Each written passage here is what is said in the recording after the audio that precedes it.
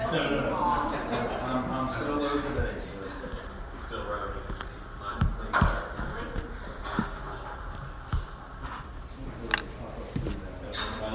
All right. I think that's probably close to being everybody. So I'll start us off with a word of prayer, and then we'll dive into the lesson. Father in heaven, God, we thank you for who you are. We thank you for the great wisdom and goodness and knowledge and decrees that you have made. And we just thank you for the chance to come here and to study who you are, to learn who you are, to experience who you are, God. I just thank you so much for this privilege to be able to do this together. And we just pray that this would be a fruitful hour and that a lot of benefit would come from it, God, as we seek to understand the mysteries and some of the more difficult things in the Bible, Lord. We pray that you'd give us wisdom, and we also pray that you'd give us a lot of patience and love and clarity and as we work through these things, God. And I pray this all in Jesus' name. Amen. Good morning, everybody. So I'm very thankful to Prashant, who is, I think, behind the screen. I'm very thankful to him for last week stepping in while I was away. He filled in with the first lesson. I needed Ephesians 1. I don't know how many of you were here, but this is kind of one of the go-to texts as far as talking about the decrees of God. So you've already gotten kind of a primer on that and gotten into talking about the decrees of God. So this morning we're continuing on. So we've finished question 8 and 9 of the Catechism. And now we're moving into question 10 and 11, and this is regarding the decrees of God. So each week, what we want to do here is we want to be reviewing the question and answer as we read through the Catechism, and then we'll be dealing with, I'm setting up the class in such a way that we're going to deal with a different kind of problem or a different issue or difficulty that arises in relation to these questions. Okay, so that is going to be nice because in one sense, it's going to help us to build as we go along on what we've learned the previous week. But at the same time, it's going to allow us to deal with a specific problem or specific perspective in each lesson. So that means if you happen to miss a lesson, it's not like you've completely missed out. You can join for one class and it's going to be a unit in and of itself, and it's going to make sense because it's going to be set up in that way. So we'll be able to enjoy learning that way together. And so this may go without saying, but I feel like I need to repeat it at the beginning every time. If you have a question or you don't understand, which is very much guaranteed to happen given the topic, you're welcome to ask a question. Raise your hand, chip in, ask and participate. I can guarantee you on this topic, you're also not going to be the only one who had that difficulty or the only one who had that question. And so being able to open up and have more discussion on it is going to be helpful for everyone. And so on that note, I want to say one other thing before we start. So we're all on a different level as far as our understanding of these types of things, our understanding of the Catechism, and our understanding of the Bible in general. And so I want us to be aware before we start this series that this is one of the more difficult things. I've repeated it several times. It's a complex matter.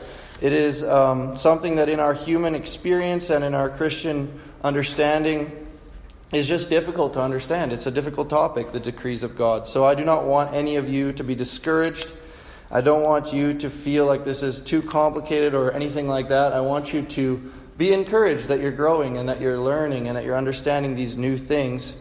And if you happen to come upon something that you don't understand, which again is something that's definitely going to happen, then I just want us to realize like this topic is dealing with kind of the fringes or the outskirts of what we're able to understand as humans, okay? So this is right along what God has kind of set as the boundaries for our understanding. And so if you happen to be confused or struggle with something on this topic, then it's probably a good topic to be in that position in, right? So, but that said, it's my goal to try to explain this, to uncover it, to put it forth in such a way that it's simple but still deep. I want it to be honest and truthful to what the Scripture teaches, but at the same time still simple enough that it can encourage us in our faith and we can all grow and learn together. So I will need some grace probably in this because it's not an easy topic, but that's my objective, and so you guys will need to give me some grace for that. But I just want you to know off the outset, don't be too worried about if you don't know or understand every single little jot and tittle of this. What we want to do is we want to push ourselves to expand, to grow, and to learn more, and to hopefully be edified by it all. And so, at the end of the day, there are lots of things in life that we need to be okay with saying, I don't know, or I don't understand that, or I'm struggling with that. And that's kind of part of growing as a person. That's kind of part of us being in this position. So, now we go on to the next one. Seth? Thanks. So let's quickly begin by reading the questions about the decrees of God together, by just answering them. So, what are the decrees of God? Question 10. Read it together with me. The decrees of God are His eternal purpose, according to the counsel of His will, whereby, for His own glory, He has foreordained whatsoever comes to pass. And how does God execute His decrees? God executes His decrees in the works of creation and providence. So this morning's lesson, what we're going to be doing is we're going to first go through a little bit of an introduction and a foundation for the whole series. I want to introduce the topic, just kind of get our minds thinking about it, maybe just even familiarize ourselves with these two questions and answers a little bit better. And then after that, I want to do a brief biblical introduction, or a biblical proof almost, for what this teaching is, and just show you that this isn't just something that a bunch of guys made up. This is something that's grounded in the Bible. So most importantly, I want you to see at the end of today that this is a biblical idea. These doctrines are difficult, but they are biblical. So we want to know that God has ordained all things that come to pass. And also, at the end of the day, we realize we need to submit to Him. We need to submit to His Word. We need to submit to God's opinion. So that's why at the end of the day, I want the Bible to be speaking about this topic, and our own opinions, our thoughts, our feelings, our desires, things like that should come into alignment with what the Bible teaches, not the other way around, right? We should not align the Bible to our own thoughts or feelings or desires or opinions. We should let the Bible be the one that shapes us. So when we talk about what are the decrees of God, let's break down this topic, or let's break down question 10 into its constituent parts. And let's first begin by repeating the question. What are the decrees of God? The decrees of God are His eternal purpose according to the counsel of His will, whereby, for His own glory, He has foreordained whatsoever comes to pass. So a decree, as we understand it, is here denoted, first of all, as God's purpose. Okay, so it's a purpose. So we might have a difficulty understanding what a decree is in our modern context. A good way to think of it would be, in the old days, an earthly king would write down a decree of what he wanted to come to pass in his kingdom. And obviously that analogy kind of falls short, because obviously when an earthly king writes a decree, some things happen from his decree and some things don't, because he doesn't know everything. He doesn't order everything. He's not sovereignly in control of everything. But God has a purpose, or another way to think of it is a plan, and His plan always happens. His purpose always comes to pass. So that's the first thing we understand. Point 1 there is that God's purposes, so His eternal purpose, right? So what's the other key word there in that first aspect is eternal. So eternal purpose. It's not just a purpose, it's an eternal purpose.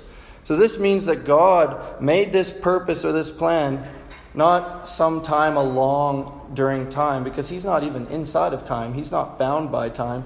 God made His plan and His purpose for how the world would be and how the world would exist in eternity. He made it in eternity with Himself, in Himself. He made this purpose and this plan. And so that's the second thing. And the third thing we see is that this all took place according to the counsel of His will. You see there? Eternal purpose according to the counsel of His will. So this means that it's according to His will. So why do we think that the writers of this catechism put this in there? Well, it's such an important line, right? It's such an important line because what this says to us is that we realize that we are serving a very intentional, a precise God who from eternity has known and planned and chosen for things to be the way that they are. Okay, so we do not serve This line is so important because we don't serve just a general force, you know? We don't, like a lot of religions in the world, they serve kind of like a God force or a God energy. This is kind of a popular way of thinking about God in our day and age, right? You meet some people, maybe they're religious or spiritual but not religious. They believe God is the universe or God is a force, something like that. They don't believe that God is a God who's very precise, who makes willing actions, willing choices, right? So it's important to think, God, according to the counsel of His will, decreed all things that came to pass, right? It's not just a general, vague concept of what God is. God is a personal God who wills things. And so now we go to the fourth point. Well, what is the reason? This is really the key to getting it. Like if you're struggling, this is the key to understanding all this stuff that's difficult for our minds to wrap our understanding around, so to speak. Because the reason that God did all of this, the reason that God does everything He does, is ultimately for His own glory. So the reason God ordered the whole universe, the whole world, according to the counsel of His will, is for His own glory. It's such a critical line in there again. If you miss that line, you're really going to struggle to understand this whole idea of the decrees of God, the biblical teaching of God's order and His control over the universe. And so then lastly, this decree, or the decrees, it says here as a plural, but it's not really like God decreed a bunch of things, plural. He basically, everything in God is one. God is perfect. God is eternal. So you could also call it the decree of God. So in one voice, He decrees everything. And so basically when God is working, when God has eternally foreordained by the counsel of His will everything that comes to pass, that includes literally everything. So literally includes every single thing. There's nothing that can occur that's outside of God's understanding or that's beyond His grasp, right? This, again, is such a critical line that they've added in here in the Catechism. Whatsoever comes to pass. That includes all things. It's all-encompassing. And this question, and this part of the Catechism answer is also where a lot of the modern or the even historical controversy comes in, right? Because this is where people start to wrestle with, okay, well, if there's evil and suffering in the world, did God decree that too? So that'll be one of our studies for one of the weeks when we're here. We're going to go through that. We're going to study about evil and suffering. Or, if God decreed all things, how does that relate to human freedom, human will, right? So this, when it comes to everything is included in God's decree, starts to become where the kind of wrestling, the grappling, the difficulty comes in. And that's what I was warning you about at the beginning, is this is where it starts to stretch our limited human minds tremendously and makes it kind of difficult. Hey guys. Good morning. So and things like that. So, next one there. So this would be this is just another definition I found that's helpful. It adds a little bit more, even fills in a little bit more to what the Catechism was saying. So I'm going to read through it once and then I'll kind of break it down again. And you'll see how the truths and the concepts from the Catechism that we just went through will also be pertinent and relevant in this case. So the decrees of God are the eternal, volitional, all-wise, sovereign, and immutable purpose of God concerning all and every matter, comprehending both the time and the manner in which these matters will occur. This is from you could almost consider him a Dutch Puritan. Wilhelmus à Brakel is his name. So you can have fun saying his name as well. So we understand what is eternal, right? This relates to His purpose from all of eternity, like we talked about in the Catechism question, just the previous slide over. And then volitional. This is a word that maybe we don't all understand. Can somebody tell me what volitional means? Or what it has to do with in the previous Catechism question? It's voluntary, like it's not... Yeah. So it has to do with the fact that it's according to the counsel of His will, remember? It's a God who makes... What's that? It comes from within Himself. Yeah, it comes from within Himself. It's volitional. It's His own choice. It's His own prerogative to do with His creation, with His decree, whatever He wills. So that you could see how that kind of helps color in that topic of the catechism, how Abrachel's adding in a little bit here. Now he says all wise. Right? He says all wise, sovereign, and immutable.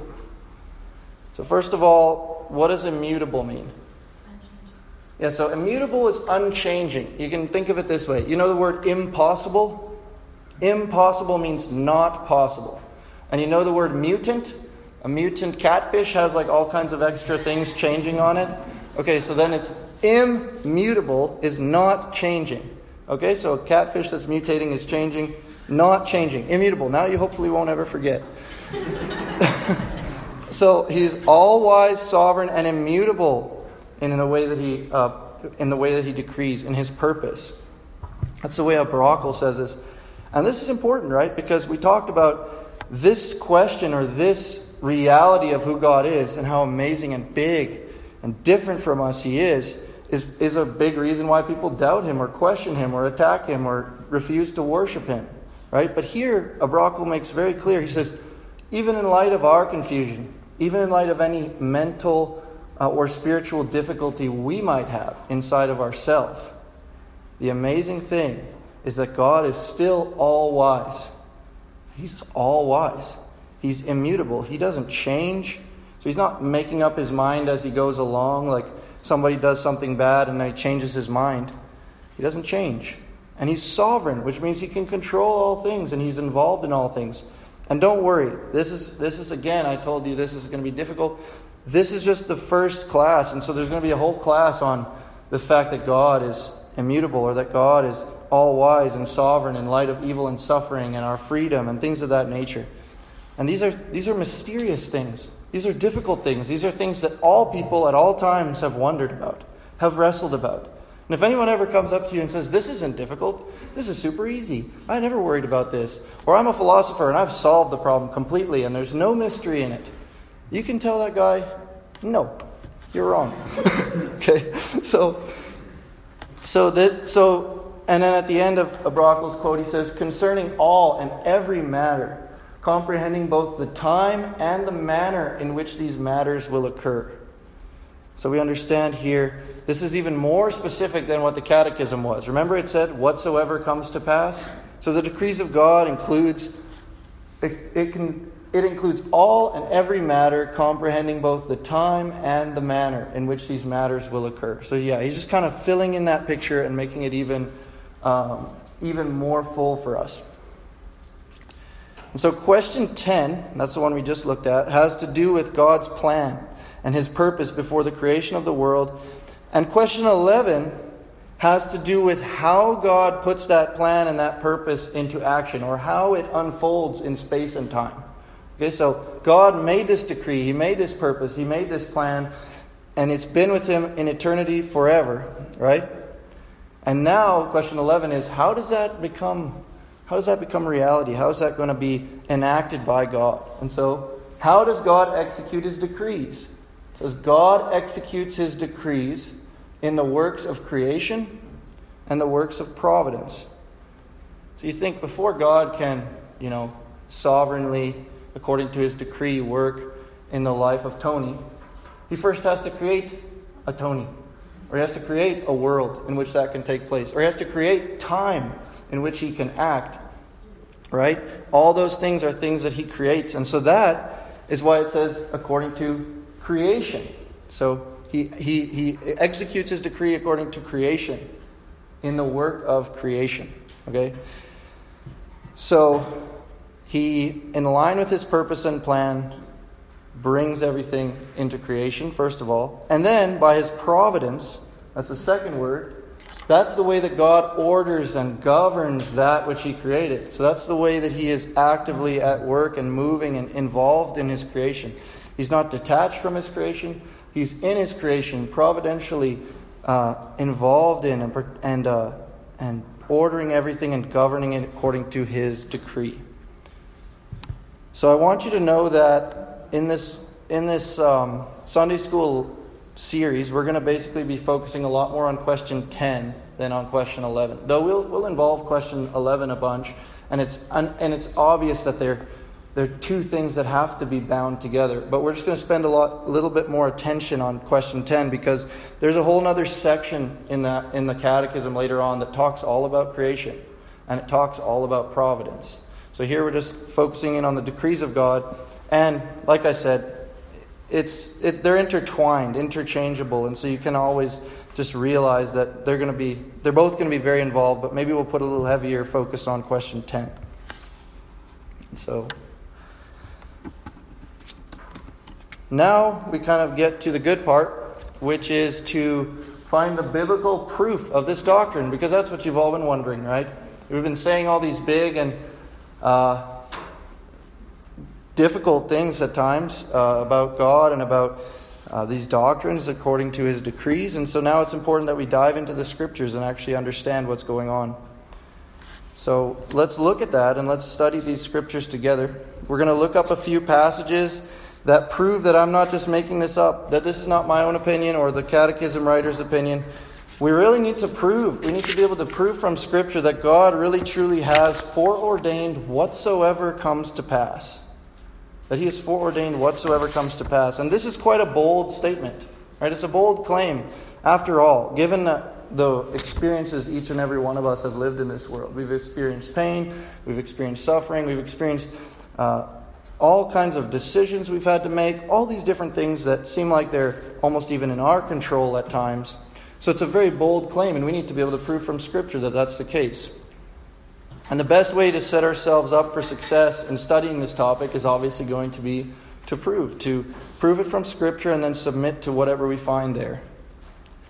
And so this morning I'm not going to go into a crazy amount of depth maybe in each and every one of these passages, but we can, if you want to discuss it or bring up a question or bring up a little concern or a thought about it, feel free. But we're just going to go through this list of passages, and then we're just going to familiarize ourselves with these facts that prove the basis of this catechism's teaching. So, yeah, this is also not an exhaustive list. This is not every example in the Bible of where it shows that God has foreordained whatever comes to pass and that it's eternal. But this is a good list. I think these are some really good ones that we can go to. And even if at the end, if we have time, somebody thinks of one that isn't on here, please chip in with that as well.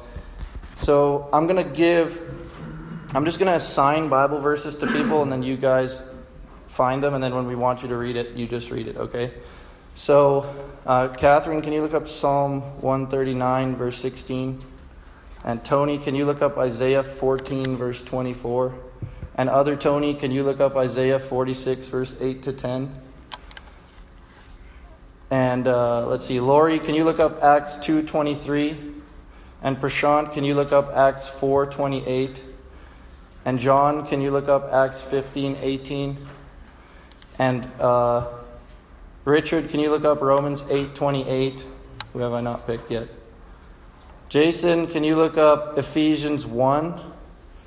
And Richard, can you look up other Richard? Sorry, that Richard is the Romans 8. That, I think, was that Romans 8:28? I'm good. Richard Jackson, go Ephesians 2:10. All right, so get those verses ready, and for the rest, we can just listen and consider what God has said in His Word about this topic. So, can somebody read Psalm 139, verse 16? Whoever found it? Yeah, sorry. Go ahead. Your eyes saw my unformed substance. In your book were written, every one of them, the days that were formed for me, when as yet there was none of them. Yeah, so as yet there were none of the days that I would exist, but yet those days were written in a book in eternity by God. That's a pretty good verse to show that God is seeing all this ahead of time. He's not only seeing it as foreknowledge, but He's actually planned it. He knows your days, and He's directing your steps, and He's in control in that respect. And so Isaiah 14:24. I'll read nice and loud so everyone can hear. The Lord of the heavens army has sworn this oath. It will all happen as I have planned. It will be as I have decided. Yeah, I mean, I don't even feel like I need to add anything. It will be as God has decided it will be. It will take place as God has decided it will take place. That all makes a lot of sense, given that Isaiah is a prophetic book. God has given Isaiah a prophecy and given him an insight into the future things. And God knows those things before they ever come to pass. And this is another example, right? He planned all those things in advance. He knows. So Isaiah 46, 8-10. Remember this and stand firm. Recall it to mind, you transgressors. Remember the former things of old. For I am God and there is no other. I am God and there is none like me. Declaring the end from the beginning and from ancient times, things not yet done. Saying, my counsel shall stand and I will accomplish all my purpose. So remember it said that the decrees of God are God's eternal purpose. There it just said, I will accomplish all my purpose. And not only that, he knows the end. Who else can say that other than the triune God who decreed all things in eternity past according to the counsel of his will? Who else can say that about himself? Who can say they know the end from the beginning? And I don't even know the end of today. And any God that's less than that God isn't really God, because he doesn't know the end of today either. But I don't know. There's a lot of things I don't know, but God knows the end. He knows where this whole thing is going, which is really encouraging, actually, if you think about it. He knows this world is headed towards an eternal rest, an eternal restoration. He knows the end from the beginning. Why? Why does he know the end from the beginning? Because he planned it. He purposed it. It's in accordance with his decree. Now turn to Acts 2:23, or whoever had that one. This Jesus, delivered up according to the definite plan and foreknowledge of God, you crucified and killed by the hands of lawless men.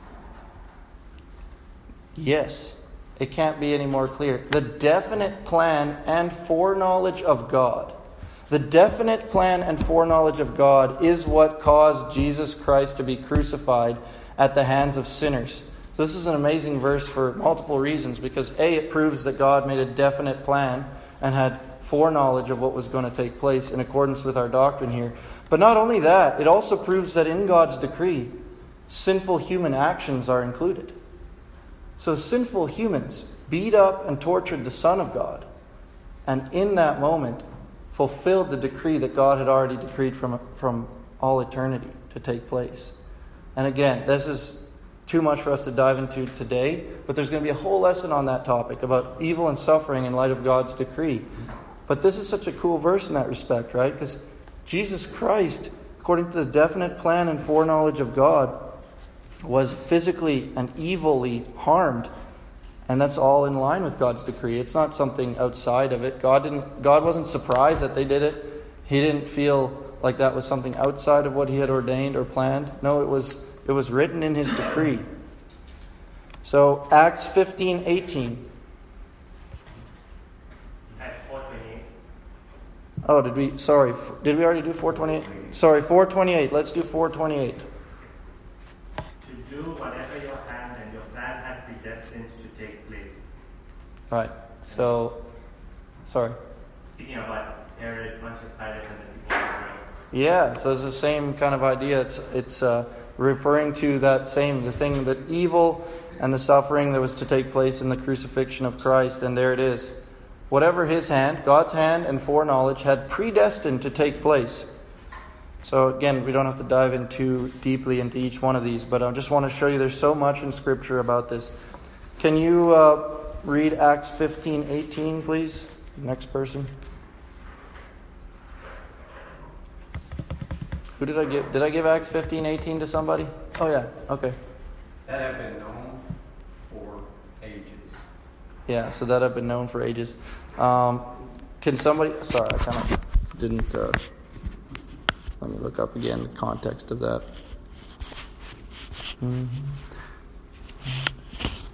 We can actually move on to the next one first. Let's read Romans 8:28. We know that all things work together for the good to them that love God, to them who are called according to his purpose. So, and that's kind of the famous one, but it's very helpful. The verse that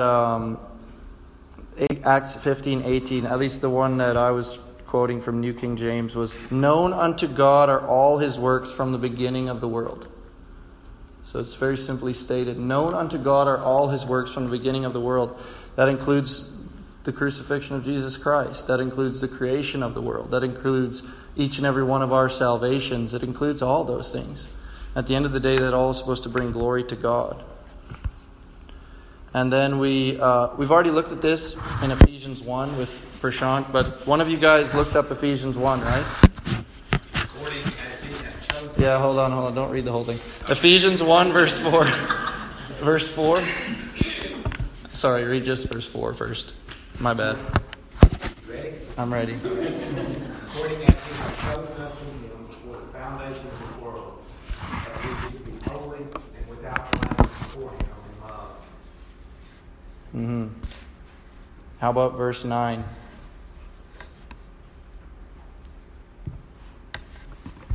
Having made known unto us the mystery of his will, according to his good pleasure, which he hath purposed in himself. Again, it's the language directly from the Catechism there, right? It's the exact same. Just plain, in verse 11, please. In him also we have obtained an inheritance, being predestined according to the purpose of him who worketh all things after the counsel of his own will. Right, it's direct language, straight translated into the Catechism, in according to the counsel of his will. And it's all in accordance with his purpose and his predestination, that all these things come to pass. And so I think it's very clear from these passages to agree with the confession that God is foreordained whatsoever comes to pass. Now, that doesn't mean that all of your questions are answered or your reservations are solved or any difficulties have been resolved, especially in light of human experience, by the way, which was conveniently, today was a funny morning for me because I was about to come here and I was already late, and then I had my tie like this and I was brushing my teeth, and then my tie fell in the sink and got all wet, and then I had to untie my tie, take it off, and as I was about to put on my new tie and fix my collar, I lifted up my elbow and my wife walked past and I hit her by accident with my elbow, and all of that evidently was part of God's decree. Okay? But I don't know, maybe for the purpose of using it here. So the point being, I don't understand that. We don't have to understand every little moving part of God's decree. Understand, why did my tie fall in the water? You'd drive yourself insane living like that.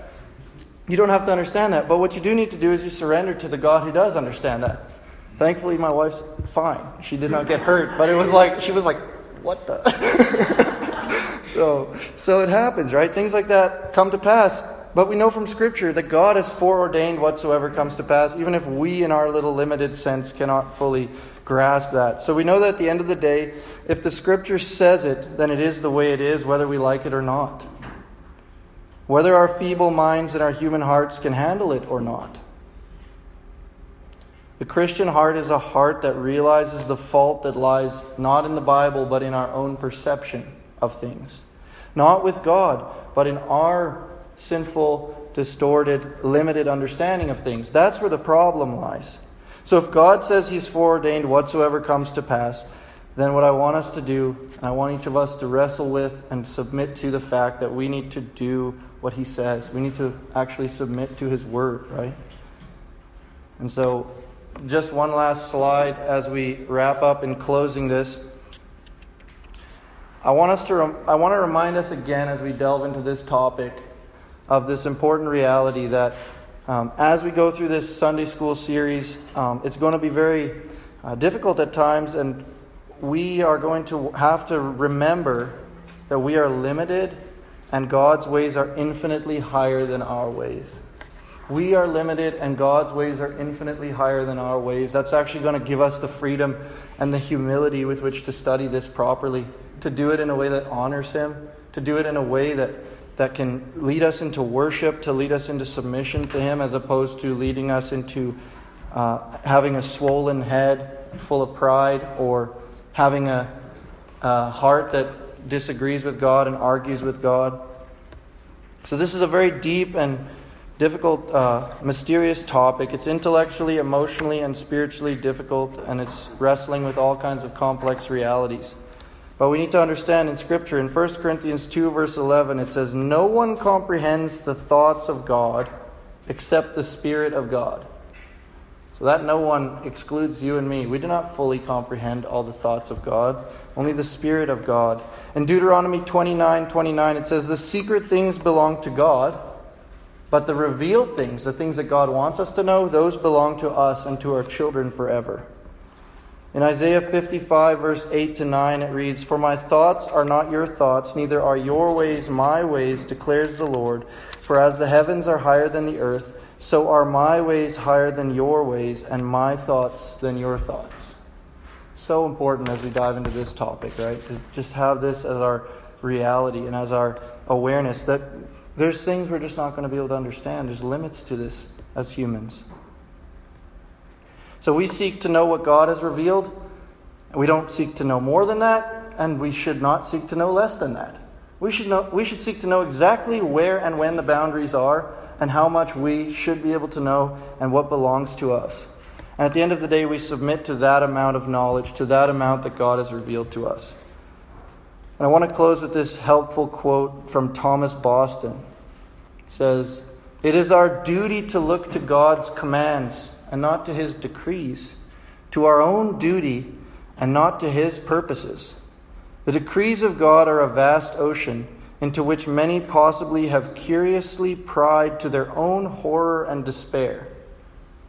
But few or none have ever pried into them to their own profit and satisfaction."